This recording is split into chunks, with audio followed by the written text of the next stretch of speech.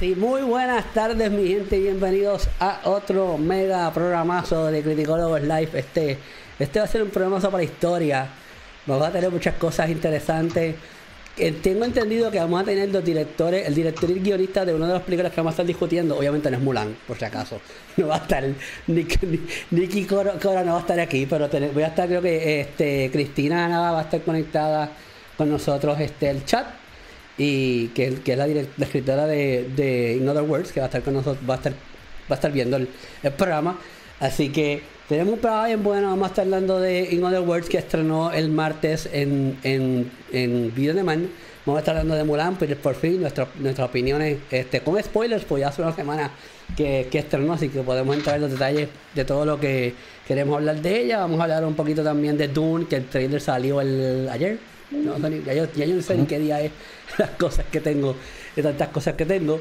Y obviamente vamos a hablar de lo que desde el domingo explotó. Microsoft tiró tiró todo por la ventana para abajo con el Xbox Series X. Obviamente que está aquí es Rafi Mediavilla, y se saben que pueden seguir como Mediavilla en Twitter, Instagram, Mediavilla 13 en el Facebook. Y conmigo en la tarde de hoy se encuentra, como siempre todas las semanas, nuestra Wonder Woman, o esta vez nuestra Mulan, Cristi González. Saludos mi gente, espero que se encuentren todos bien. I'm back hoy, estamos bien para empezar este live con todos ustedes, hablando de cositas interesantes. Como siempre, nos puedes seguir, avísale a todo el mundo, y estamos aquí todos los jueves a las 6. Eso es así. Y tenemos a Yoniros Gaming, que ya está conectado ahí con nosotros en el chat, uno de los mejores setups de gaming los tiene Yoniros Gaming, yo siempre lo he dicho. También con nosotros se encuentra directamente desde Argentina Pablo McFly. Buena gente, ¿cómo andan? Espero que estén mejor que nosotros aquí, porque acá hace frío, allá me parece que debe estar un poquito más lindo. Pero bueno, les puedo mandar un poco de fresquito desde acá como para que pasen esta tarde de jueves. Aquí, por supuesto, en Criticólogos. Eso es así. Oncolowen también está conectado con nosotros, que bueno que ya están llegando, nos están acompañando. Oye, el moderador del chat, ahora lo tengo que presentar porque ese es el hombre que manda en el chat, el que tiene el control absoluto del chat, el influencer mayor del gaming, Mark Nieves. Saludos a todo el mundo, y ya es jueves, ya huele a viernes. Así que luego que llega el fin de semana, hay que trabajar mucho el fin de semana. Mira, Jorgito llegó temprano, por fin, dice Jorgito Aquino de Cinestel, está por ahí. Gracias a Pablo por darle share al live. Pues sí, voy a disculpar a James, que está estancado en la X con 40. Hemos estado esta semana nosotros con 40 cosas, así que no pudo llegar al live con nosotros. Así que nada, lo disculpo. Gracias a la gente que está conectada en Twitter, que tenemos un montón de gente conectada en Twitter y nunca estoy pendiente de eso. Saludos a la gente que está en Twitch. Así que vamos a comenzar. Veragua, dice ahí Luismi del Dogout. Saludos, Luismi. ¿Qué está pasando? Bueno, recuerden dar like, darle share, suscríbanse si nos están viendo por YouTube o por Twitch. Y recuerda activar las notificaciones en todas las plataformas digitales para que te enteres cuando publiquemos algo de las 40.000 cosas que se publican o estemos en vivo. Así, Team Christy. Aquí yo lo tengo por aquí, no sé dónde está. Me dice, ve, si está por ahí. Ahí está. Lindo. Por ahí está. Eso es así. Bueno, vamos a empezar con el show porque tenemos mucho de qué hablar y va a estar bien, pero que bien. Bueno, vamos a empezar con el primer tema de la noche, que es el trailer de Dune. Está en la película de Legendary Films, de Warner Brothers. Legendary Films es también la misma compañía de producción de Christopher Nolan. Que mucha gente estaba muy ansiosa por ver este trailer. Estuvieron anunciando lo que durante Tenet en los cines, obviamente ya afuera, se iba a estrenar, pero pues acá no lo trenes, así que no hemos podido ver Tenet. Espero próximamente ver Tenet, porque estoy lo ansioso para ver Tenet. Y para allá pues, obviamente pusieron un teaser de este trailer. Ya oficialmente el martes lo tenemos. Saludos a Walter, que también está por ahí conectado. Y saludos espérate que no veo quién está de arriba. Metaverse PR también está ahí por ahí conectado. Pues ya el martes o el miércoles fue que presentaron el trailer completo de Dune. Y nada, voy a empezar con Cristi. ¿Qué te pareció ese casting, esa ese mundo, ese universo de Dune, esa lo que era al final con el monstruo. ¿Qué te pareció ese trailer de Dune? Ciencia ficción, brutal, demasiado. Tienen un cast espectacular. Lo que vimos nada más en ese trailer, no se puede imaginar qué cosas más brutales va a pasar en la película realmente. Se van a ir, entiendo que basados por los libros, por las novelas. Tienen un cast tremendo, ¿sabes? De Jason Momoa, Zendaya. De verdad que va a estar, el hype es súper real. O sea, y de verdad que, ¿qué más podemos esperar? O sea, va a estar brutal. Espero que se vayan por la línea, casi siempre le cambio alguna cosita de los libros, pero va a estar brutal. Lo tuve que ver como 3 o 4 veces, yo como que, en serio, por fin, ya era hora.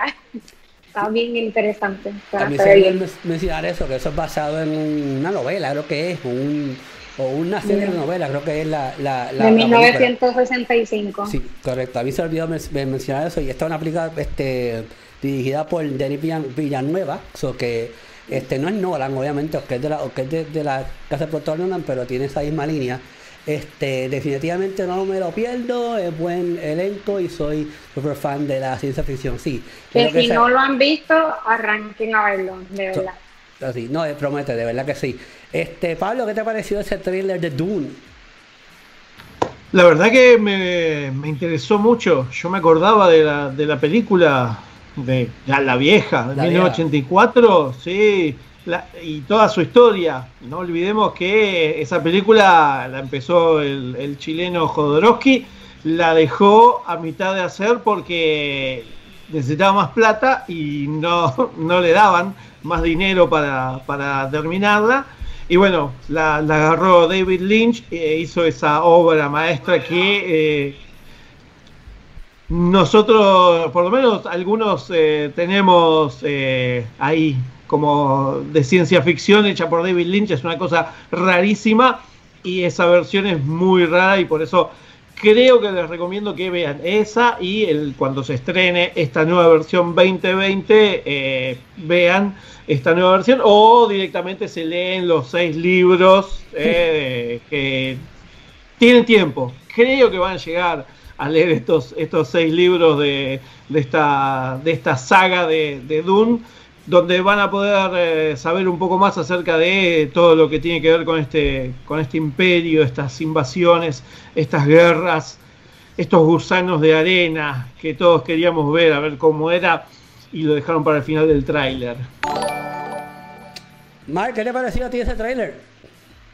Pues fíjate, a mí me gustó mucho, pero lo que no me gustó fue como que la música escogieron como que cuadraba con lo que estaba viendo. Pero además de eso, el trailer está muy bien hecho. Necesitaban hacer este tipo de trailer, y al igual que el de James Bond, que se la semana pasada, eran necesarios para comenzar a crear hype, para regresar al cine, ya que hasta el momento todo el mundo está como que sí, como que no quiero ir. Pues este tipo de acción es lo que va a ayudar a que la gente vaya al cine a verla. Y hasta lo que mostraron me encantó. Definitivamente estoy con todos ustedes. Se ve muy bien. De Villeneuve hasta el momento no me ha defraudado en su película. Él ha sido un director muy muy consistente en sus producciones, y hasta lo que vemos se ve excelente.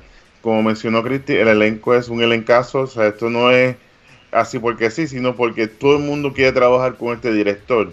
Vimos a Batista, que lo mencionaron. Vemos a Josh Brolin. Vemos un elencazo brutal. Lo que hay que esperar es si sale este año o el próximo año, porque dice Coming to Theaters. ¿Cuándo? Nadie sabe. Yo espero que lo más seguro será para el 2021, pero sí, quiero verla. Esto es una de estas películas que tiene que ser vista en una pantalla grande, se disfruta de un IMAX, especial cuando salen estos gusanos de arena gigantes, que son excelentes. Y si quieren saber un poquito de la serie de Dune, hay una película que era la que mencionó Pablo, del 84, que sale Sting, el cantante de Police, en licra. Y es buena.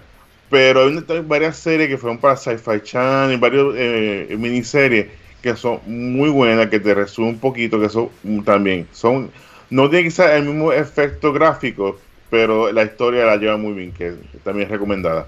Exacto. Pero sí, parece que el 2021 va a ser el año de Doom, que todo el mundo está emocionado por esta serie. Mira, también sale Oscar Isaac, que sabe por Dameron, también Oscar sale en Isaac, la película. Mira, yo tengo que admitir que yo no sé nada de esto. Yo no sé nada de Dune, yo no he leído la novela, yo no he visto la película, yo no tenía ningún tipo de hype. Yo estaba todo el mundo, ¿qué? Cristi me está regañando. Yo veía a todo el mundo bien hype y yo, pero ¿por qué está muy hype? Porque es que yo no sé qué es esto. So, la realidad es que cuando salió el trailer, pues como dice Mark, hacía falta un trailer como ese para hypearme, porque no sabía nada. Entonces yo me puse a hacer un poquito de research y a mí lo que me hypeó honestamente, pues, es que yo soy fanático de Christopher Nolan, soy fanático de las películas de Legendary Films, soy fanático de Dennis también, pero si no fuera por el casting, como que yo no me hypeaba. A mí me hypeó el casting. Yo estaba como que, diablo Momoa, diablo Oscar Isaac, diablo Zendaya, diablo, pero ¿cuánto fue el presupuesto de esta película? ¿Cuánto pagaron aquí para traer a toda esta gente? Yo estaba pensando en eso. Entonces, pues, el trailer me gustó. Lo que pasa es que como que siento que yo estoy ahora mismo viendo muchas cosas que tienen que ver con lo mismo, porque estoy viendo ahora mismo Raised by Wolves en HBO Max, que se siente casi por ese mismo ambiente de lo que estoy viendo en Dune. Y pues nada, el trailer me hypeó. O sea, me hypeó por el casting mayormente. Tengo que sentarme, como dice Pablo y Mark, a estudiar un poquito más, ser un crítico responsable y estudiar un poquito más el tema antes de hablar lo que vaya a hablar.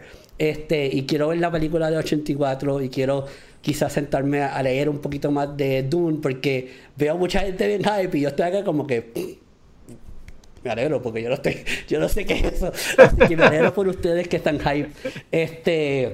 Viste, yo no soy eso, y yo sé que no soy el único que estoy solo de que no saben quién es, o sea, de qué es Dune, porque tampoco como está diciendo pues nada. Yo creo que esta película de Warner y va a ser bien difícil venderla, porque yo creo que va a ser una película que es bastante única, la gente que le va a gustar. Así que yo creo que mayormente este casting pues está para gente como yo, Batista, Momoa, Oscar Isaac. Y pues yo me hypeé por el casting mayormente. ¡Ay! Josh Brolin, freaking Thanos, sale Thanos en la película también. Por lo menos por el casting me hypeó bastante y eso es algo que me gustó.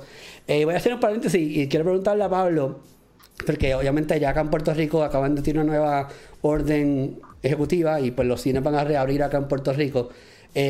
Para la gente que no está viendo de Argentina, pues tenemos gente en Argentina que sé que no ve. ¿Qué han dicho allá de los cines? ¿Qué te han dicho a ti? ¿Qué información tú tienes?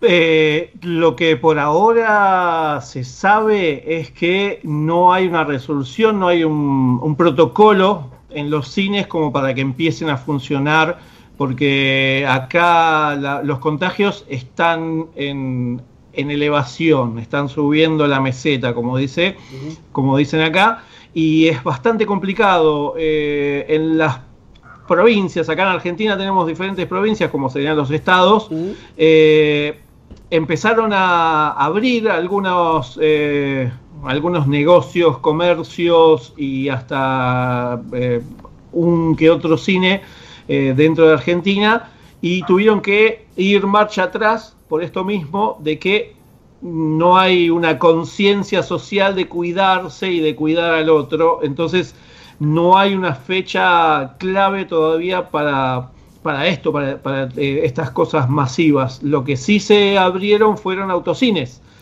que se están abriendo cada vez más y en toda Argentina, no solamente aquí en Buenos Aires, y por ahora están funcionando bastante bien. El tema es que son todas películas que ya se estrenaron, entonces la gente va a la novedad del autocine y después ya no va más, porque entran 4 por auto a un precio un poquito bastante interesante. Seguramente meten a alguien en el baúl para que después salga. Pero creo que es eso, es la novedad del autocine, porque aquí en Argentina los autocines se dejaron de existir hace más de 20 años. Entonces volvieron ahora en lugares especiales y la gente está yendo. Pero creo que eso va a minorar y todavía no hay una fecha. Y sobre todo para este año, que es lo que más está consternando, sobre todo al gobierno, porque hasta que no haya una vacuna, dicen que no, así, eventos culturales masivos no van a poder realizarse. Okay. No, acá pues obviamente estamos en lo mismo, acá también están supuestamente estamos bien, pero para mí yo no sé que la gobernadora dice que estamos bien, pero whatever, ella es la gobernadora, ella es la que manda, aquí ya supuestamente ya mañana, ya la semana que viene, Mar, ¿cuándo es que yo ni vi bien con lo que fue lo que dijo la gobernadora? Pero ya para la semana que viene pues los cines van a estar abiertos y los gyms y los playas y todo, así que como si nada, como si no hubiera COVID, como si no estuviera pasando nada. Nada, pues vamos a ver qué pasa. Tenemos que estar pendientes de eso, como quiera hay que cuidarse. Si va para la calle, gente, pónganse la mascarilla, por favor.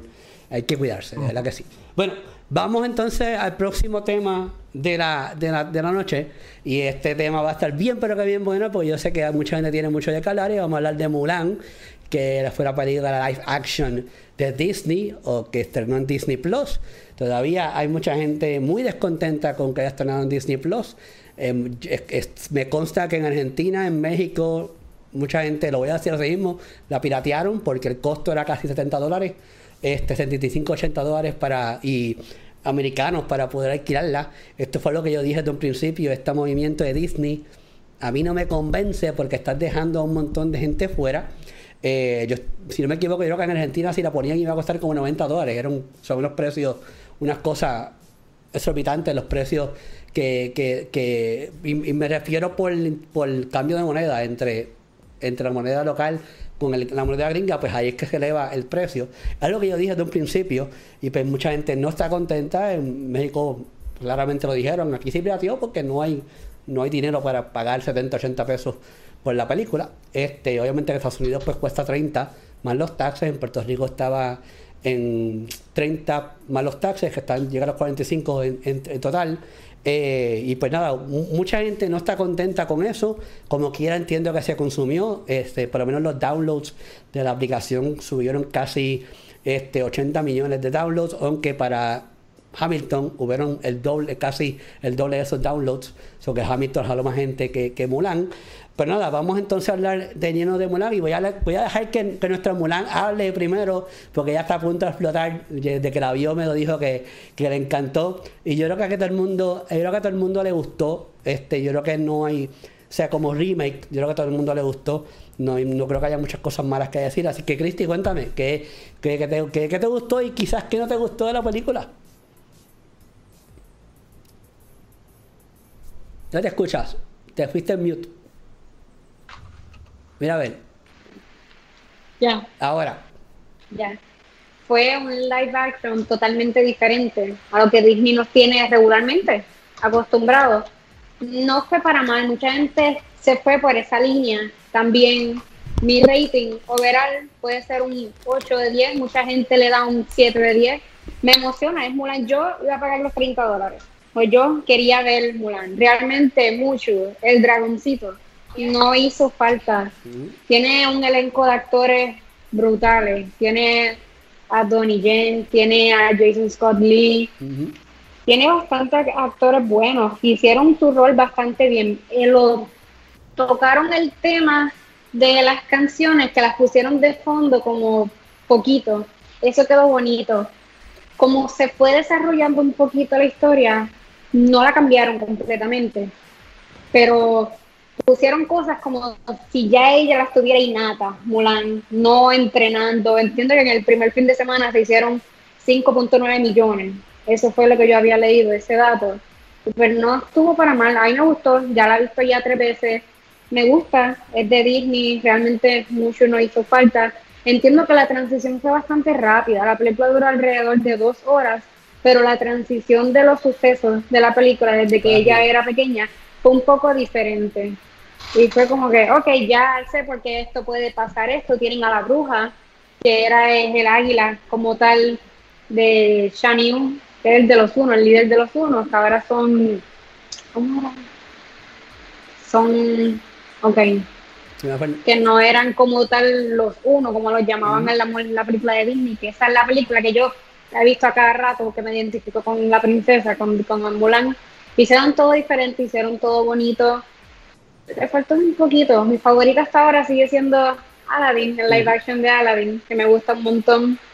Pero de ser la oportunidad, se deja ver más de una vez una película bonita, le cambiaron un par de elementos, los personajes, el cast están muy buenos y de verdad overall me gustó. Yo la sigo viendo porque cada vez le encuentro cositas diferentes. El primer día que la vi me encantó mucho más, pero luego que la seguí viendo le di un par de detalles.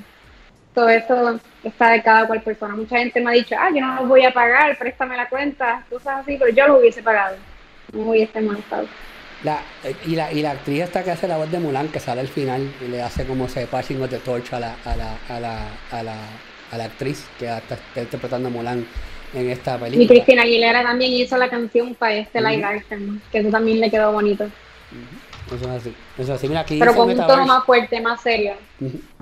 Aquí dice Metaverse, eso no es un remake, es una adaptación, no es lo mismo, ni se escribe igual. Es así, o sea, la realidad es que esto es una adaptación live action de lo que es la historia de Mulan. Lo que pasa es que, como dijo Cristi, y fue algo que yo dije en mi reseña, Disney nos tenía mal acostumbrados a tener unos copy-paste, y esto no fue un copy-paste, yo creo que yo lo aplaudo, que no haya sido un copy-paste. Yo como quiera dije en mi reseña, ya no más adelante de lo que opino. Vamos a hablar ahora con Pablo. Cuéntame, ¿qué te pareció Mulan? Yo voy a decir la verdad, ya la policía está golpeando a mi puerta, pero la única manera de poder ver Mulan aquí es pirateándola, porque no hay otra manera. Y me di cuenta de que leyendo en la semana fue la película más pirateada en el mundo, por esto mismo, porque hay muchos países que todavía no tienen el servicio de Disney Plus, así que es eso, hasta noviembre no iba a esperar 2 meses, 3 meses para poder verla, porque uno tiene que hablar de las películas que se estrenan para poder tener este servicio a la gente. Y bueno, centrándome en Mulan, la verdad que me gustó. Yo no esperaba una copia fiel, como decían, no esperaba un calco de lo que fue la película allá por los 90 de animación. Lo que sí me esperaba algún que otro personaje que es relevante, nos falta la abuela que tenía le daba una onda. Esta es más... La película de animación tiene más cosas para niños, niñas en este caso, que le daban esa parte cómica. Lo que tiene esta live action es que no tiene esta comicidad que tienen las películas de animación de Disney, que sí lo tuvo Aladdin, que sí lo tuvo un poco La Bella y la Bestia, algunos de los live action que pudimos ver de Disney, sí tenían ese espíritu. En Mulan como que los pocos que habían estaban medio forzados, la parte en que ella se va a bañar al río, en el dibujo animado es genial, acá está como media forzada, no, en la animación es graciosa, acá como que da un poco de cosa. Pero la verdad que me gustó mucho, la falta de Mushu por el cambio por el Fénix, no, la verdad que no lo sentí, digamos, hubiera sido medio forzado, más allá de que la bruja se transforma en halcón. Podrían haber puesto un dragón hablando con Mulan, pero bueno, la quisieron hacer relativamente creíble, pero bueno, me pones una persona que se transforma en halcón y ya está. Así que no, la verdad que me gustó mucho, me desorienté por unos momentos, porque como que tenías mucha acción o mucho diálogo y era una montaña rusa. Estabas arriba en todo con las batallas, y después tenías toda una parte muy oriental que tenías que tener paciencia. Y me gustó muchísimo el personaje de Jet Li, después de un montón de años de no verlo actuar y verlo como el emperador. Dije, no, más después de todo lo que tuvo que vivir con esta enfermedad que tuvo que pasar, donde lamentablemente envejeció más de lo que es su edad. Y bueno, en este papel del emperador, uno como que le vuelve a tener este respeto como actor y como luchador marcial. Y eso, me falta un poquito más de coreografía de lucha marcial. Pero bueno, no se le puede pedir todo a 2 horas de película casi de esta versión live action de Mulan, que la verdad que es más para niñas de 10 años en adelante que para 10 para abajo, que era la primera versión animada. La verdad que se disfruta, pero se disfruta más en familia y con adolescentes ahí estando. Mira, Silma está ahí con nosotros. Saludos a Silma, que está conectada. Saludos a Angelo Davis, que dice mucho no está porque es una falta de respeto para la cultura china. Eso sí, eso fue otro problema que causó esta película. Ha traído muchos dilemas esta película. Aquí dice Metaverse, yo no entiendo a la gente que esperaba una copia exacta de una versión original. O sea, ¿para qué tú quieres ver lo mismo otra vez? Si te gusta tanto ver una versión original, pues go watch it again. Simple as that. Totalmente de acuerdo contigo en Metaverse. Lo que pasa es que Disney nos mal acostumbró a nosotros a hacer live actions remakes de copy-paste. O sea, eso fue lo que vimos con Lion King. Relativamente eso fue lo que vimos con Aladdin. So que estamos mal acostumbrados a ver copy-paste. Y pues la gente esperaba un copy-paste. Y yo lo dije bien claro en mi reseña. Si tú estás esperando un copy-paste, ahórrate los 30 pesos, porque no vas a ver un copy-paste. Y esto es algo nuevo y diferente. Y pues me gustó. Y además aquí tengo me gustó el trailer de Dune, dice Silma, donde tanto que compré novela para leerla. Viste, todo el mundo, yo estoy con ponerme el día, yo estoy atrás en Dune, yo no he leído nada de eso. Dice aquí Angelo Davis, plus dentro del realismo, Mulan es una película dentro del género muy que tiene que es clichosa. Bueno, es parte de el chat está encendido. Vamos a seguir aquí. Mark, ¿qué te pareció a ti Mulan? ¿Y qué dijo Lisa sobre Mulan? Tuviste la oportunidad de verla con tu señora esposa, la jefa de la casa.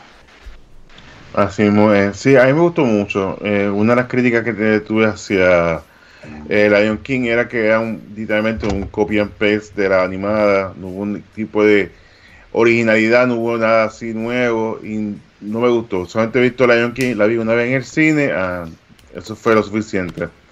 Versus que con Mulan, Disney hizo un riesgo y ya entiendo por qué quería mostrarla en el cine, porque cinematográficamente es hermosa, la película se ve muy muy bien. Creo que si esta película la hubiésemos llevado a los cines en China hubiera sido tremendo, porque está bien atada a la cultura de ellos. Los nuevos personajes, que la bruja, estos son bien, es el estilo clásico de las películas de Kung Fu, que siempre tenemos esta bruja, pero el rol de ella no es tan solo ser la villana, sino más allá. Me gustó esa empatía hacia Mulan y Mulan hacia ella. Y es una película que está muy bien hecha, muy bien construida. Me encantó la escena de artes marciales. Los cambios que hicieron considero que fueron los mejores en el efecto de la relación de Mulan, que no va a estar enamorada de Donnie Yen, aunque yo estaría enamorado de Donnie Yen también. Pero esa relación no existe en la película, no es como la animada, que existe la relación entre ellos, entre el capitán y Mulan. Acá no. Mientras que Mulan pues tiene su afecto hacia uno de los soldados, que hace más sentido en ese aspecto.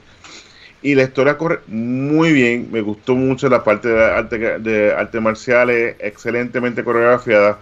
Y vemos todo esto, muchos elementos del Kung Fu moderno. Yo sé que en China todo el mundo está loco con esta película por lo bien que la hicieron. Está muy bien hecha, la puedes compararla con películas como Hero, las películas clásicas de Jet Li como Legend, que está muy bien filmada. La escena con Jet Li, me encantó verlo. Él estuvo enfermo por muchos años, por eso fue una de las razones que él se retiró de la pantalla. Él ya está mejor de salud, pero él lo que hace es coger sus roles y sus momentos, que ya no está tan activo como antes. Pero verlo en esta película me agradó porque él representa mucho para la cinematografía china, Y sí, me encantó verlo en la pantalla. Donnie Yen, que es una mega estrella. Y por supuesto, ver la joven que interpreta a Mulan, hace un tremendo rol. Yui Fei Lui, porque el nombre de ella está grave. Sí. Y la bruja, la Gong Li, ¿cómo se llama ella? También hace excelente labor en sus roles. Y sí, esta película fue diseñada para verse en la pantalla grande. Lamentablemente, pues los tiempos han cambiado, que pues, no se puede ir al cine. Pero si la llevan al cine, me gustaría verla. Me gustaría tener esa experiencia, porque creo que la película se merece es verla en su esplendor. Los colores, los vestuarios. La historia sí la cambian, pero lo hace precisa para esa película. Que a diferencia de Lion King, que era con un copy and paste, al Mulan tomar estos riesgos, le brinda otros tonos a la película. Y como dice aquí Metaverse, si te gusta la original animada, que es un musical, ve la animada. Pero si quieres ver la de artes marciales, que tiene un mensaje positivo, también es excelente película. Yo me la gocé de principio a fin. A mí me encantó. Así que, de que se va a los 30 años, esto es una decisión personal. Creo que si tiene varias personas en la casa, le va a aprovecharla. Sí, vale la pena los $30. Si no, pues mire, ya estamos ya a mediados de septiembre. Ya está septiembre casi la mitad. Que esperar un par de semanas más. Ya está entonces disponible para Disney Plus. Pero sí, definitivamente es excelente película. Que no dejen de que otra persona se dañe, sino que aprovechen y veanla, que la van a disfrutar. O sea, sí, saludos aquí a Winston Marchani, que está uno de los muchachos que me vaquean en la calle, que lo aprecio un montón, que me apoya. O sea, yo sé que está por allá trabajando con Jerry, con todos los muchachos, así que cuídense, que yo creo que estuve con ellos esta semana. Esta semana mía ha estado del diablo, esta de 40 cosas. Dice aquí Jairo, muchachos no saben, pero fuera de Disney hay 2 adaptaciones más de la leyenda de Mulan, correcto. Hay dos también que se hicieron. Una de ellas fue la live action, o 2 de ellas fueron, las 2 fueron la live action, se llaman Hua Mulan, y hay otra película más que dice Jairo en YouTube. Sí, yo me acuerdo de una de ellas. Una de las adaptaciones de Mulan. La otra no me acuerdo cuál es, pero sí, una de ellas me acuerdo muy bien de ella. Mira, como yo dije en mi reseña, yo creo que mi reseña fue bastante completa en cuanto a quién tiene que comprar la película y qué tú esperar de la película o no. Mira, aquí tengo una pregunta para Christy. Pregunta a la chica si puede identificar ella como una mujer empoderadora like Mulan. Te están preguntando, Christy.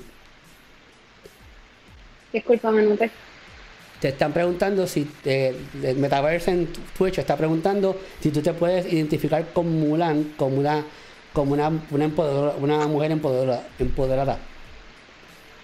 Sí, definitivo. Es la princesa que realmente no es una princesa en sí, pero te que cae en el mundo de Disney es una chica bonita, joven, pues se le cataloga como princesa, pero es mucho más allá que una princesa. Ella tiene que lograr sus cosas para poder lograr esto, que se empodera de como tal las cosas, que hay que lograrlas, que no es que ella nació con eso innato, que ella se tiene que hacer valer y esforzar por esas cosas.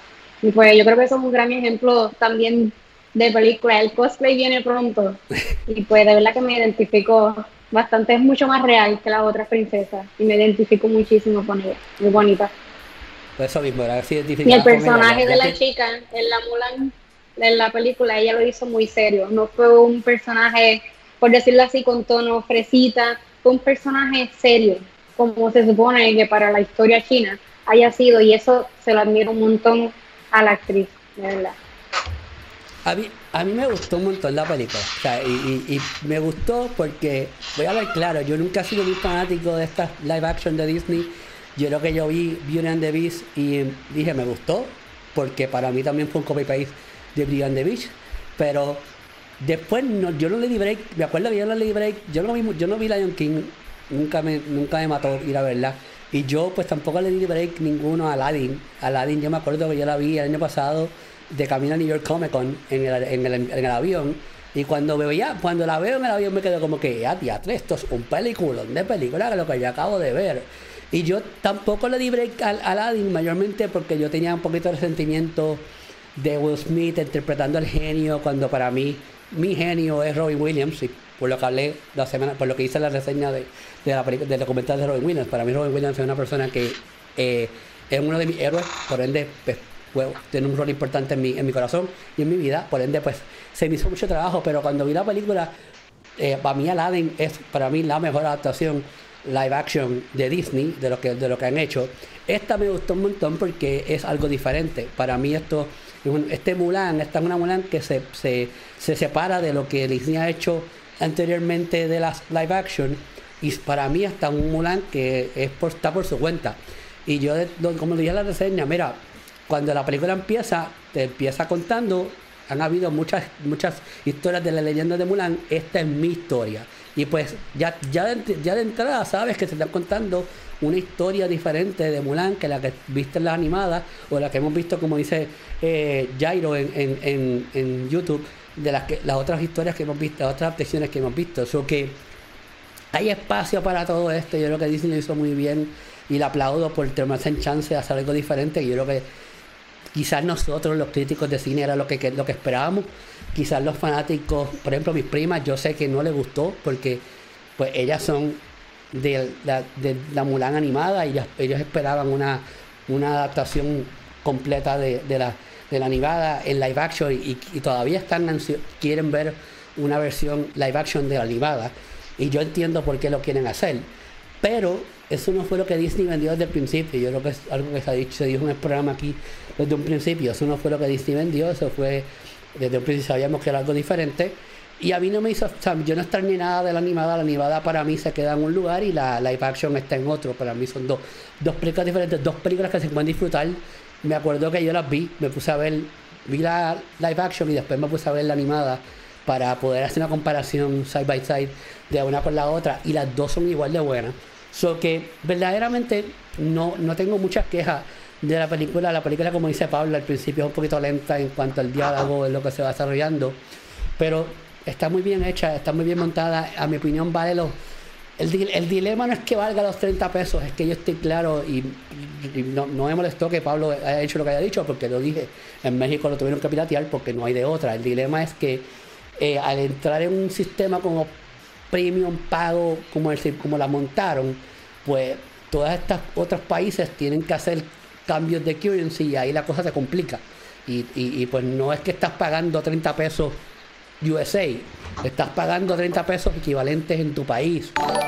Y esa parte desde un principio la dije y todavía es la hora que se lo comuniqué a Disney, a mis contactos en Estados Unidos mayormente. Y yo, es que no pensaron eso bien, porque tú literalmente estás dejando un montón de gente fuera porque se me está pensando en Estados Unidos. Yo estoy de acuerdo con Mark, me gustaría verla en el cine, me gustaría verla en IMAX. Si la ponen en IMAX yo la voy a ir a ver y pago lo que sea por verlo. Saludo aquí a Francisco Javier Lebrón, el señor jefe de la escolta, que también lo quiero un montón. Gracias por el apoyo, siempre está en la oficina y conmigo aquí apoyándome 100%. Aquí dice Metaverse, para mí Mulan es la mejor adaptación live action de Disney, pero lo mismo de que no fue una copia de... Claro, yo creo que ese es el consenso entre por lo menos los críticos de cine, es que les gustó porque no es una copia, no es un copy-paste. Les gustó porque es algo nuevo, algo diferente, es una historia de Mulan diferente, y a mí me gustó mucho, esa es la realidad. Así que nada, ¿sabes? Pues si tienes los 30 pesos, por ejemplo en Puerto Rico son 45 con los taxes, si pagas también la mensualidad del servicio, pues si tienes los 45 pesos, métele mano. Y creo que si estás buscando algo diferente, creo que te la vas a disfrutar. Si tienes hijas, yo creo que las niñas se la van a disfrutar también. Como la pregunta de Metaverse con Christy, o sea, las nenas se pueden identificar con Mulan y se pueden inspirar. Así que altamente recomendada para las personas que lo puedan pagar. El que no pueda pagarlo, mira, busque la manera de verla. No lo vamos a... Yo sé que Disney lo va a culpar, pero yo no lo voy a culpar porque yo entiendo que no es fácil pagar 30 pesos en cuando hacer cambio de currency dependiendo del país que esté. Bueno, vamos ahora a la otra película que íbamos a discutir en la noche de hoy, que estrenó el martes en Video On Demand. Yo tuve la oportunidad de entrevistar al director y al guionista a principios de la cuarentena, en marzo. Y esta película se llama In Other Words. Esta es una película que también marca el regreso del comediante Chris Kattan, que yo estoy seguro que todo el mundo se rió con él cuando lo vimos en la película, con sus payasadas, y nos acordamos mucho de sus skits en Saturday Night Live. Tengo a Camille Cortés, que está ahí conectada con nosotros. Camille es uno de los representantes de la película y de los que estaban envueltos en ella. Así que voy a empezar con Mark, que Mark yo creo que Mark tiene pendiente entrevista con el director y con la guionista, lo sé todo. Mark, tienes pendiente la entrevista. Mark, ¿qué te pareció In Other Words? Pues mira, yo soy de los 80 y 90, los rom-coms fueron el peak. En esa época era rom-com todo, era la comedia amorosa, y lamentablemente, pues como todo, sacrificaron las rom-coms por las películas de horror y por las películas superhéroes, que ya no se ven tanto. Y ahora, pues ese tipo de películas, pues lo vemos ahora mayormente en lo que es Netflix. Y por supuesto Lifetime, que ha hecho su carrera sacando rom-coms. Pero esta fue muy buena, estuvo ahí, todo lo que tú no esperabas. Es de este muchacho que se vuelve bien nervioso cuando habla con la chica, no sabe qué hacer con ella, le da el frío olímpico, como le dicen, y no sabe de qué hablar. Entonces creó este app para pues, buscar una persona que esté cercana, que sea compatible a ti. Y entonces en este revolú de situación, pues ellos consiguen entonces a esta compañía para que le compre el app, pero que durante el proceso de la celebración conoce a esta muchacha que habla español solamente. Y está como que rompiéndose la cabeza, mira, que sí somos compatibles, pero el efecto del idioma nos está chocando, porque ella es de México, yo soy de acá de Estados Unidos, y él dice, no, voy a bajar para allá a conocerla. Y de ahí comienza la aventura, se van con sus dos panas, se van para allá, que es como un hangover, que se van allá a pasar, a ver qué pasa, si se da, no se da la situación, y entonces pues tiene la presión de que no se habla el idioma, entonces se ponen bien nerviosos, también es claustrofóbico, en realidad no sé cómo el hombre camina, porque le tiene miedo a todo, pero si la película te deja ver, es una película como digo, es cheesy, bien cheesy, pero esto es parte del charm de las películas de los rom-coms. Si no son cheesy, no es un rom-com, así que se deja ver, así que aprovechen que está en VOD. Con Brian McCrory y Natasha Esca son los protagonistas de la película, y Patricia Pérez Valdrú es la directora y director, y Patrick Pérez Valdrú y Cristina Nava es la guionista. Ellos son pareja. Tremenda pareja. Cuando la entrevisté me encantó. Después de mucho tiempo hablando después, fuera de todo. Pablo, ¿qué te pareció a ti la comedia romántica In Other Words? Tú tienes un app que te estás buscando una gringa para que te pase. Yo sé que tú estás buscando que te pase esto. Justo ahí dos corazones se han juntado. Pero no, la verdad que conocía solo el tráiler de la película y ya me había olvidado cuando la iban a estrenar en VOD, y cuando me dijiste dije, mira, por fin. Así que le di una mirada y dije, pero este personaje me hace acordar a Rush de Big Bang Theory, que no podía tampoco hablar con las chicas, que se ponía mal. Y después ya es otra cosa más complicada, peor, porque es como dice Mark, claustrofóbico, le agarran estas cosas que por suerte se encuentra con esta chica mexicana que no se entienden, pero sí se entienden, y es, como decimos, una soap movie, estas películas clásicas de enredos de los 80, en los cuales son tres amigos que en algún momento algo pasa y terminan uno de un lado de la frontera y otro del otro lado, tratando de conquistar a esta chica, con la ayuda de una cocinera que sabe inglés y también sabe castellano, y le intenta darle una mano, pero bueno, se le va todo de las manos cuando se entera de cosas como este audífono, esas cosas de películas de los 80 que siempre, que nunca salen bien, por supuesto.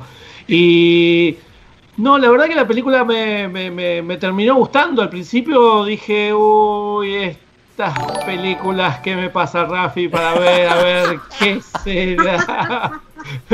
Pero la verdad que terminé con una sonrisa después de haberla visto, porque no vamos a spoilear nada, pero tiene esos finales bien rosas que seguramente a muchos les gusta para este tipo de películas. No tiene, lo que me llamó mucho la atención, porque si el abogado que tienen estos tres amigos habla en castellano, no lo ayudó directamente él a que hable con la chica, pero bueno, son cosas que se me ocurrieron después de haber visto la película, como para darle una mano. Así que no, la verdad que me gustó, y es producción de Amazon o es una producción independiente. Es independiente, estuvo un tiempo en Spectrum en Estados Unidos y después ahora pasó a todos los servicios de video on demand.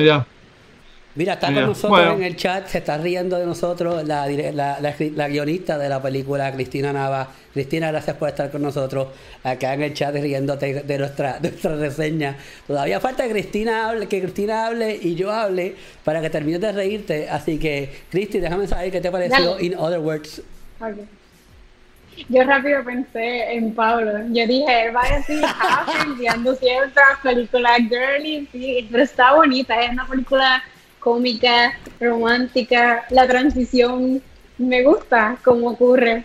Y pues este muchacho que tiene como que esa inseguridad de hablarle a la chica, de que hasta se desmaya y no puede con eso porque es algo que él no está acostumbrado.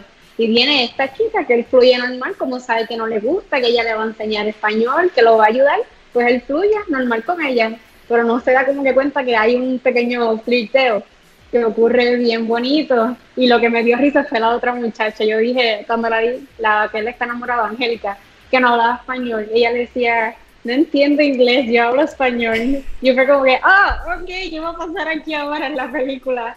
Y no sabía que realmente se trataba de un app que él trata de vender, que al fin y al cabo uno espera que el app sea suceso, que todo vaya súper bien, pero él realmente le interesó otra cosa, tuvo otros intereses, tuvo interés de ayudar, que no solo se centró en el app, que fue por lo de su papá, que se había separado de la mamá y quería ayudarlo. Y pues en fin, eso le encontró, él quería romper con ese algoritmo y por eso se fue a México a tratarla, a ver si podía también con el cambio de lenguaje, a ver si le funcionaba, la transición todo está bien bonita, bien cómica, uno en parte se identifica como que había entre un dating app. Y eso es lo que yo decía, ¿será un dating app? Yes, fue un dating app. Ocurre bien bonito, no es casi nada de lo que uno espera que vaya a pasar, pero la transición está bonita, una película cómica, lo pasé bien. Mira, yo me acuerdo que yo la vi antes de entrevistar a Cristina y a Patrick en marzo, si no me equivoco, creo que fue cuando Camil me escribió. Y en aquel momento pues estaba en 40 cosas. Yo me acuerdo que estaba super mega busy, como estuve esta semana, y pues yo la vi y me la disfruté un montón, pero volví a revisarla esta semana, y esta semana cuando la volví a revisar me gustó mucho porque me llevó por lo menos me dio un poquito más me sentí un poquito más relacionado con la historia a esta semana cuando lo estoy viendo, por muchas cosas por tantas cosas que estaba viendo que necesitaba algo para despejar, que fue lo mismo que me pasó cuando la semana pasada dije, estoy viendo una película estoy viendo muchas películas complicadas y necesito algo simple y sencillo, y me gustó, lo que me gustó de esta película es que esta es una película que yo sé que aunque tú no seas fanático de las comedias románticas como Pablo, que pues yo sé que lo pongo a trabajar en cosas complicadas de digerir, la historia te motiva. Yo creo que la historia es una historia que te engancha, y tú te enganchas con los personajes. Yo me enganché mucho con el mejor amigo, el gordito, me encantó. O sea, de verdad que me gustó su actitud de la vida, como él miraba la vida. Obviamente el personaje principal, Brian McClure, yo creo que la manera que fue escrito también pues, es un personaje que es bien típico en cuanto a lo que vemos nosotros en un día en nuestra vida cotidiana, y pues algo que me gustó un montón de la película. Chris Kattan es un show. Yo creo que para mí Chris Kattan no es que no haya hecho un rol bien importante, él es el flair, él le da ese toque cómico extra a la parte romántica de la película, porque pues mientras Natasha y Brian se encargan de la historia de estos dos individuos tratando de conocerse con este language barrier, Chris Kattan en su lado pues hace su mueca y su comedia física. Y me acuerdo de cuando entrevisté a Cristina y a Patrick, le dije que nunca me perdía Silent Life cuando estaba Chris Kattan, y que yo soy fanático de Night at the Roxbury, y yo así con el tu pues me gustó ver a Chris Kattan nuevamente después de todo este tiempo que estuvo perdido sin hacer nada. En la entrevista deberían verla porque hablamos de otras cositas, pero es una película bien sweet. Yo creo que es la mejor manera de explicarlo. Es una película bien sweet, bien llevadera. Es una película que yo creo que muchas personas se van a poder, de alguna manera u otra, con algunos de los personajes se van a poder relacionar con ellos. Sí, es una comedia romántica, pero no deja de... Yo creo que la manera que la contaron con lo del app lo hace relativamente real a lo que estamos viviendo hoy día, donde pues, como dijo Cristi, estaba pensando, yo todo es lo mismo, cuando Pablo vea esto, Pablo está buscando la gringa, a ver si encuentra la gringa en el app, y pues...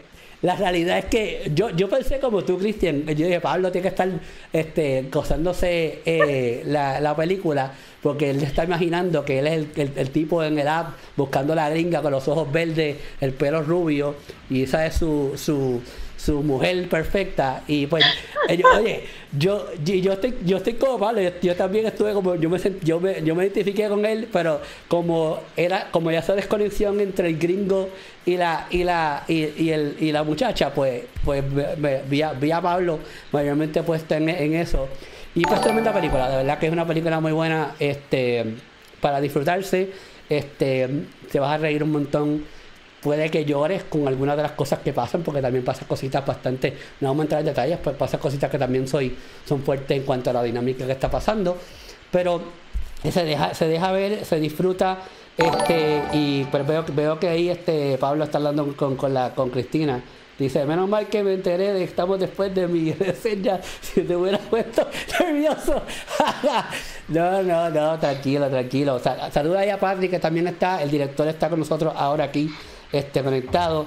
Y nada, está en Video On Demand, estuvo un tiempo en Spectrum en Estados Unidos. Yo sé que Medina la vio en Spectrum, porque me lo dijo cuando la entrevista de Cristina y de Patrick la vieron, él la vio en Spectrum, ya está en Video On Demand, así que búsquenla en Video On Demand y disfrútenla y pásenla bien y ríanse un rato, y quizás yo sé que se van a identificar con muchos de los personajes que estuvieron en la película, porque de verdad que la película se presta para eso, se presta para identificarse. Oye, y a nivel de producción, no hablamos de eso, a nivel de producción, hermosa la producción.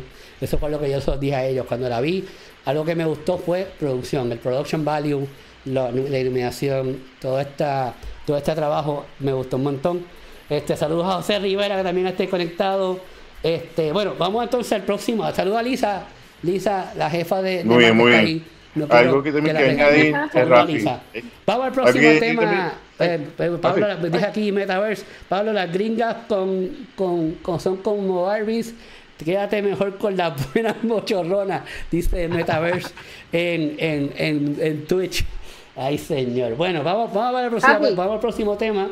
Y el próximo tema es uno que dio mucho de qué hablar, porque por la madrugada Microsoft tiró todo por la ventana y anunciaron el Xbox Series X. Bueno, no anunciaron, y esto me lo digo de esta manera porque me acuerdo que estaba despierto a la 1 de la mañana cuando veo los leaks, que los leaks vienen de Paul Thurrott. Paul Thurrott es una persona que lleva 15 años en esta industria y tiene un track record muy bueno. Y entonces pues me acuerdo que estoy interactuando con mafiosos en Twitter con esto, nuestro gamer. Y Valeria Montoya de Razer Gaming también está en Twitter y dice, yo no creo en eso. Y digo, el tipo que está tirando la información es un tipo que tiene un track record muy bueno, y la información que está tirando es una información bastante relevante. También está hablando con el George de Kibo. O sea, fueron a la 1 de la mañana, estaba todo el mundo despierto con los anuncios del Xbox Series X. Entonces, pues, nada, al día siguiente, pues Microsoft lo confirmó con un precio de $299, que yo encuentro que es un precio increíblemente regalado, por no decir más nada. Mark, ¿te ibas a decir algo? Sí, de la película, que brincaste para que repito. Me disculpo. Pero no, espera, rapidito, mira, es que la película que mencioné que es buena para la familia, no es nada así, un par de drinks que se dan, pero que es una película para toda la familia. Y de Chris Kattan se me acuerdo de Mango, el tremendo personaje de Mango de Saturday Night Live. Mango is good. Mira, Lisa dice que te ignoré, Cristi. ¿Tú querías decir algo? No sé, porque Lisa dice que te ignoré. No, que Mark iba a hablar. Era Mark que yo ignoré. Sorry, Mark, no te quería ignorar. Esa es la historia de mi vida. Bueno, no diga eso, por favor. Anyways, estamos hablando de Xbox Series X, Series S. Tiraron al radio por la ventana. Tiraron al radio por la ventana. El Xbox Series X, y pues nada, ayer creo que fue que se anunció todo, o el miércoles, y no me acuerdo cuándo fue de la vida que yo tengo. Pues se confirmó todo. El Xbox Series X va a tener un precio de $299, el X va a tener un precio de $499, que yo encuentro que son tremendos precios. Microsoft también anunció el servicio All Access, que no está disponible en Puerto Rico, gracias porque somos una colonia, cosas que pasan en las colonias. Y pues son $25 mensuales, tienes la consola, tienes todos los servicios, incluye EA Play. Estoy out en consolas de videojuegos, dice aquí Uncle Owen. Mark, danos un poquito más de información de lo que anunció Microsoft con el Series X, el S y lo del All Access. Pues mira, la noticia como tal fue que una distribuidora por error sacó la fecha, reveló el Xbox S, pues obviamente estaba el Series X, que estaba mostrando en todas las plataformas, pero ellos son los que sacaron la consola Series X y también la fecha el 10 de noviembre. Cuando sale, hay que se forma todo el revolú, porque mira, esto es oficial, no es oficial, y inclusive yo he puesto como que mira, esto es rumor, no, tampoco es confirmado. Luego fue que Xbox dijo, sí, ese es el precio, va a ser, por la consola S va a ser 300, y por la X va a ser 500. ¿Qué diferencia va a tener? Además de procesar y otras cosas, no han sido específicos, solamente que una consola va a ser digital, que la S y la X va a tener para disco, para Blu-ray. Pero adicional a eso, considero que son igual, son muy buenos precios. Creo que $300 es un excelente precio para arrancar. Hay que ver qué va a pasar con el Xbox One, si lo descontinúan por completo, si se mantiene en el ambiente, si va a bajar de precio. Y cuál va a ser la diferencia clave entre el X y el S. Pero ya pronto, ahora para el 20 y pico de septiembre comienzan las reservaciones. Que hay que estar pendiente para apuntarse uno, porque eso va a ser bien solicitado. Y por supuesto, esperar lo que venga ahora con PlayStation 5, ya que ellos tienen más o menos algo similar, que tiene una versión con el hard drive, con el flop, con el disco, y otros sin disco, a ver cómo si vienen igual o si vienen al mismo precio o más económico, el cual lo dudo. Pero ahora es que se puso la cosa interesante. Mike, yo te tengo que hacer una pregunta. Y te la hago porque tengo esta preocupación de parte de Microsoft, de que yo siento que están olvidándose de que el Series X existe, porque estoy viendo mucha promoción al Series S y veo mucha gente muy hypeada con el Series S, y veo mucha gente también moviéndose a digital, que no le está importando el tener que comprar un disco físicamente. Esto es inteligente lo que Microsoft está haciendo ahora mismo, que no están tirando información del X, están promocionando mucho el S. Lo estamos moviendo a digital, la gente no está comprando físico ya. ¿Qué puede pasar ahí? Yo creo que el X se puede morir si no. No te creas, pues inclusive yo me acuerdo el Xbox One originalmente no venía con el para poner los discos. Incluso era una política más semejante a los discos digitales y todo el mundo pegó el grito en el cielo. Y ellos cambiaron entonces la plataforma.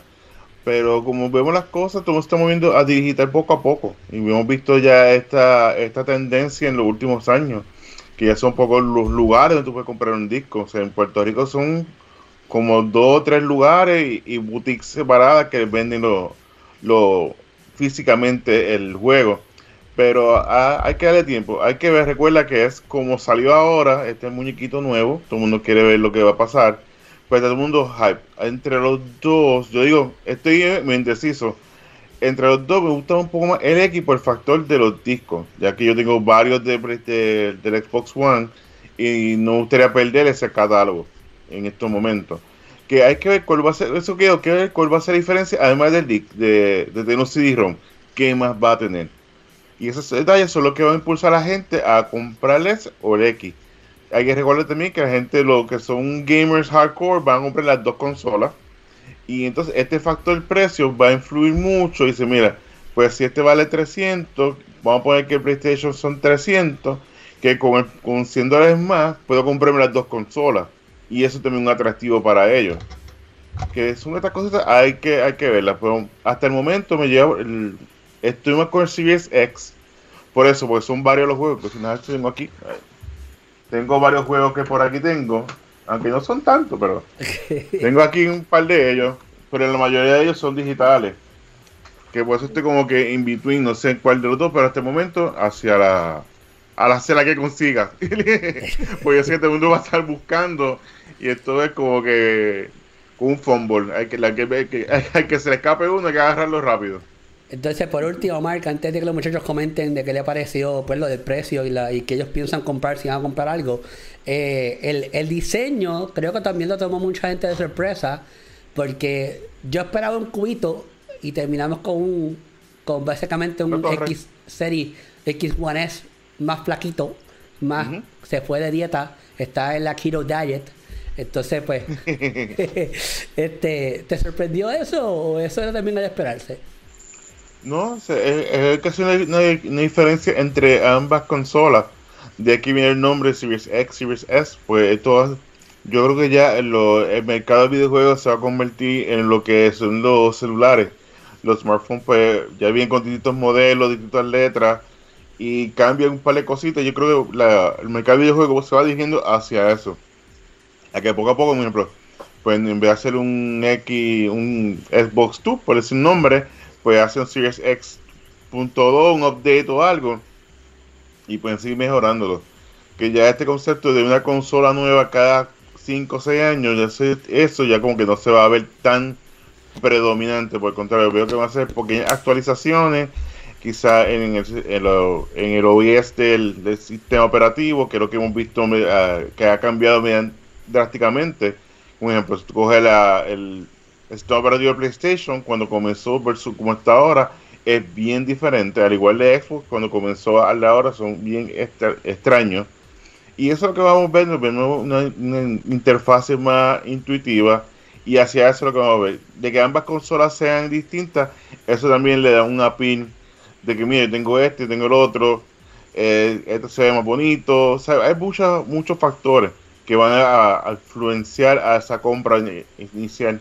Pero también hay que recordar que también al Xbox no salir con Halo, esto que puede hacerlo afectar al lanzamiento de la consola. Por ende, pues miren, ya que no tenemos Halo, ¿qué otra manera podemos hacerlo atractivo? Pues esta consola la hace atractiva, porque son $300. También es compatible con los juegos de Xbox One. Que entonces pues digo, mira, pues, me puede hacer esa línea y por eso promocionar la consola de esa manera. Que hay que buscar varias maneras de cómo ir vendiendo esa consola nueva. Pero creo que sí, que me gustó el diseño, que es más sencillo, es delgado, versus el X, que parece ya una consola de computadora. Mira, ¿y el precio? ¿Te sorprendió el precio? $2.99, $4.99.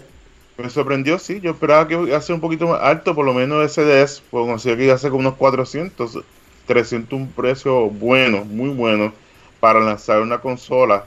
Recuerden que muchas de estas consolas, me acuerdo el PlayStation el 4, cuando salían $400, el Xbox One que venía con el Kinect eran $500. Y sin indicar nada de PlayStation 3 era como $700, algo así salía, ya que venía con los drives que era compatible con el 1 y el 2. Yo no me acuerdo de eso. Yo era pobre para esos tiempos, yo no podía chavo para gastar $400. No, pero antes sí, antes era fiebre, había que tener todo eso, y venía inclusive varias versiones de PlayStation 3, hasta que dijeron, no, ya no va a ser retrocompatible con el PlayStation 1 ni el 2, ahora solo 3. Así que vamos a ver qué dice PlayStation, a ver si la bola está en su cancha, y esperemos ver que los precios y fechas. Pues pensamos que ya el 22 de septiembre pues hay que separando ese día para buscar quién nos consiga un Xbox. Mira, aquí tengo comentarios de Metaverse en Twitch. Nosotros los gamers, con la fiebre de Next Gen, nos olvidamos de que Microsoft dijo que la librería de juegos Next Gen se podía jugar en su mayoría de Xbox One. Entonces, ¿para qué quiero la consola baratita? No sé. Sí, es verdad. O sea, yo dije eso la semana pasada. O sea, los developers no se van a olvidar del Xbox One ni del PlayStation 4. Lo que veo hoy en difícil la adaptación de esta nueva generación. Dice Lisa, está bueno el precio, puede ser que Santa se ponga válido. Eso no se gustó. Santa va a llegar temprano, entonces Lisa es la mejor. Lisa, pregúntale a Santa si le puede enviar uno también a Pablo, a Cristi y a Rafi. Si Santa se porta bien y puede enviarnos uno a cada uno, pues le agradeceremos un montón. Vamos a estar eternamente agradecidos porque ya mismo se nos acaba el PUA, ya mismo se nos acaba la Trump, todo se acaba y entonces pues no hay ayuda de nadie, vamos a estar desamparados. Pablo no tiene ayuda de nadie porque Pablo no vive en Puerto Rico ni tiene ningún tipo de ayuda de Trump. Allá todo es más caro en Argentina.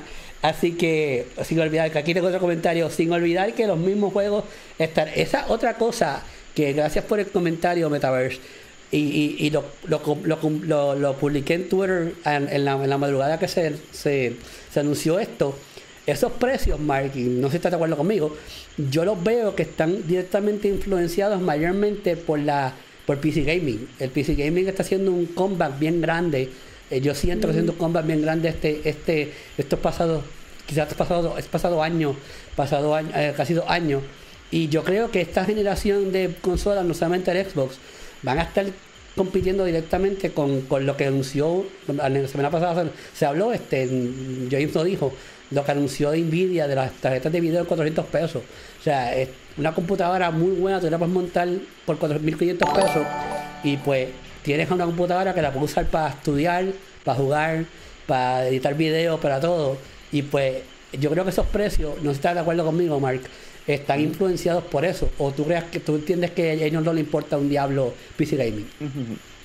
Pues fíjate, sí, la PC influye mucho, pero hay que ver que vamos a proveer estas consolas, y aunque a pesar de que PC es bueno, pero para la familia y para el uso que tiene una consola es distinto al de una PC. El que juega PC ya es un mercado, un nicho bien específico, no es tan accesible. O sea, lo que son los keyboards son ya para gamers, ya salen, si que uno sensores $100, si tiene un teclado o un mouse ya sobre $50, que es excesivo, correcto. También todos los headsets, todo este equipo mucho más caro, a pesar de que los juegos no son un poco más económicos, pero a la larga el comprar una tarjeta de video, el tener tu computadora al día, que esto es casi imposible, es bien cuesta arriba para cualquier persona, especialmente si tiene una familia, versus si tiene una consola, ya viene todo in the box, no hay que hacer ningún tipo de aditamento adicional.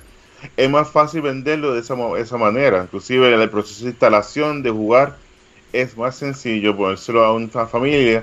Y ahora que vienen todas las consolas, ya vienen con todas estas aplicaciones como de HBO, Disney Plus, que ya las consolas no se han convertido más allá de un juego, sino ya un lugar donde la familia se une para ver su entretenimiento. Hacia eso van las consolas, mientras que la computadora sí, tiene probado todo eso, pero el que sabe, pues ahí te conecta la PC, te conecta el televisor, te hace un network, te hace una cosa brutal. Pero para el usuario regular se le va a hacer complicado, y una consola es una opción viable, y si son $300 va a ser una opción muy viable. Sí, como todo, hasta el hardcore que le gusta Twitch, lo ponen 4K, Y entonces pues te compro una Nvidia, una tarjeta brutal, pero una tarjeta también no es barata, sale aquí ya en $500 comenzando. Una tarjeta puede salir hasta $1,200. Que hacia eso, o sea, no todo el mundo tiene ese income para meterle al gaming. Por el contrario, considero que $300 es una tarjeta de video buena, solamente eso. Y ahora aquí puedes comprar una consola nueva con el Xbox Series S o inclusive un Nintendo Switch, que eso también provee diversión para toda la familia. Versus una consola que es hacia un mercado, un nicho específico. Bueno, nada, Pablo, ¿te motivó estos anuncios? ¿Qué terminarás comprándote tú, el X o el S? ¿Para qué lado tú te tiras? Yo me tiraría más para el S. Yo la verdad que no me quiero hacer el millennial ni nada, no me queda. Pero la verdad que me pasaría lo mismo que dice Mark, ¿no? Si tengo los discos, los voy a usar, pero seguramente los voy a usar con la consola vieja. Creo que ya lo digital avanzó tanto y las generaciones nuevas usan lo digital, lo descargan, se conectan, lo descargan y listo, ya está, a jugar. No es como dicen, aquí en Argentina hay todavía más nichos donde venden juegos de Xbox, entonces hay un poco más de catálogo de lugares, pero todas las nuevas generaciones se tiran a esto, a descargar, a hacer un download de los juegos y tenerlos, digamos, ocupan espacio. Es más, lo que se gastan en comprarse 2 o 3 juegos, se lo gastan en una memoria externa, un disco externo para guardar los juegos que van a descargar. Así que yo creo que la S, cuando en la semana la mostraron y dije, $300. Bueno, igual acá en Argentina va acá nos llegan con un poco de recargo siempre las cosas. Dije, no, la verdad que es un precio más que interesante. Y bueno, la gente de Sony va a tener que pensar muy bien las cosas para salir a competir con una Xbox que ya viene servida para la gente, que es eso, que si quieres lo digital es la S, si quieres lo físico la X, y me gusta que sean blancas ahora las consolas. Me dan mucho a Stormtroopers de Star Wars, tanto en PlayStation como ahora en la S de Xbox. Me parecieron, eso es lo primero que pensé cuando vi las dos. Dije, se van a combatir, los dos juntos y van a disparar para cualquier lado, pero no importa. Así que ojalá pueda. La última, yo no voy a decir que soy como James, pero hace bastante que vengo probando juegos, pero no con una consola propia de las nuevas generaciones. Así que si en algún momento tengo la posibilidad, $300 sería para volver a ingresar al mundo gamer, sería excelente, y más con una Xbox. Porque la verdad que la Play 3 fue la última adquisición que quedó muy lejos en el tiempo ya. Cristian, ¿te sorprendió el precio cuando viste los precios del Xbox S en $300, el Xbox X en 500? ¿Te sorprendió eso cuando viste la noticia? ¿Qué te pareció eso? Me sorprendió demasiado, 300, yo dije el precio, no, espérate, yo lo ponía como en 400, 450 el S, y el X como, yo dije 700, por tirarse ahí como cuando salió PlayStation 3, que el de 1 terabyte estaba en prácticamente $800, cuando aquí estaba GameStop. Pues yo soy Mrs. PlayStation, soy Mrs. Sony, pero me gustaría darle la oportunidad al Xbox S. No sé nada del sistema más o menos operativo de Xbox, no he jugado, yo soy PlayStation forever, pero quiero ver los features, qué me ofrece, qué me pueden aportar, que PlayStation no pueda, que Sony no pueda. Entiendo que se van a ir más o menos por la misma línea, pero quiero ver eso, los features. Me interesa el de 300, es un precio bastante cómodo, atractivo, y es algo que llama a todas las familias. Y si uno puede jugar los juegos anteriores de Xbox One, pues va a ser un palo, realmente, no con las limitaciones que a veces tiene Sony, que esto no se puede en esta consola, o que se vaya, dependiendo si vienen de un giga, de cuántos gigabytes, X gigabytes, y este con el otro. Como dice Pablo y Mark también, ya todo se está yendo digital, prácticamente, ya eso es un download, que si no lo tienes físico, no puedes comprar en el PlayStation Network, en el caso de Sony. Pero me parece bastante atractivo y me llamó la atención, y para algo Xbox, llamarme la atención, pues, es un poquito, se necesitan, pero me gustaría. Si van a tener todos esos servicios de las aplicaciones que ya tienen todo montado, que es bajarle los downloads, instalarlo y ya, pues va a ser un éxito realmente. Vamos a ver con lo que Sony viene ahora. Lo bueno de todo esto es que tienen una noticia, y es que Lisa me dice que si nosotros nos portamos bien, pues aparentemente Santa nos puede traer un Xbox a nosotros. O sea, que no hay que hacer mucho, es cuestión de portarnos bien. Aquí el que más trabajo va a pasar en portarse bien soy yo, porque yo no soy el santo de aquí del grupo. Yo estoy claro de eso. Mira. Este Pablo está pasado. Oye, algo me gustó de esto, es que sabemos que Mark es el exponero del grupo. Cristi es la de PlayStation, y este que está aquí es el nene que creció con el Nintendo, que me acuerdo que yo no sé si mi padre y mi madre me están viendo. Yo estaba así, jugando con el Nintendo, y me dio un espasmo a los 8 años en la espalda, que tuvieron que llevarme al hospital para quitarme el espasmo a mis 8 años, yo, aquí. En el Nintendo, en el NES original pegado. Yo soy un chico Nintendo, sí, obviamente. También tengo PlayStation, pero siempre he sido Nintendo mayormente. Nunca ha sido Xbox. Xbox lo tengo por obligación, porque Mark sabe que el 90% de las marcas envían todos los freaking códigos por Xbox, y pues tengo que tener un freaking Xbox para poder jugar los juegos que me envían. Y literalmente esta semana todos los juegos que tengo para enseñar, todos han sido en Xbox, lo que no he tenido opción que jugar Xbox, aunque no me guste. Me motiva mucho el S por el precio. Y porque yo por obligación me he movido completamente digital, e igual que el PlayStation me iría completamente digital también. Yo no soy un hardcore gamer, yo soy un casual gamer, yo soy mayormente Nintendo y that's it. So yo me tiro mayormente para Nintendo, así que hay que ver que yo creo que aquí todo el mundo está esperando que va a decir que va a tirar PlayStation, porque ya están atrás en cuanto a los anuncios.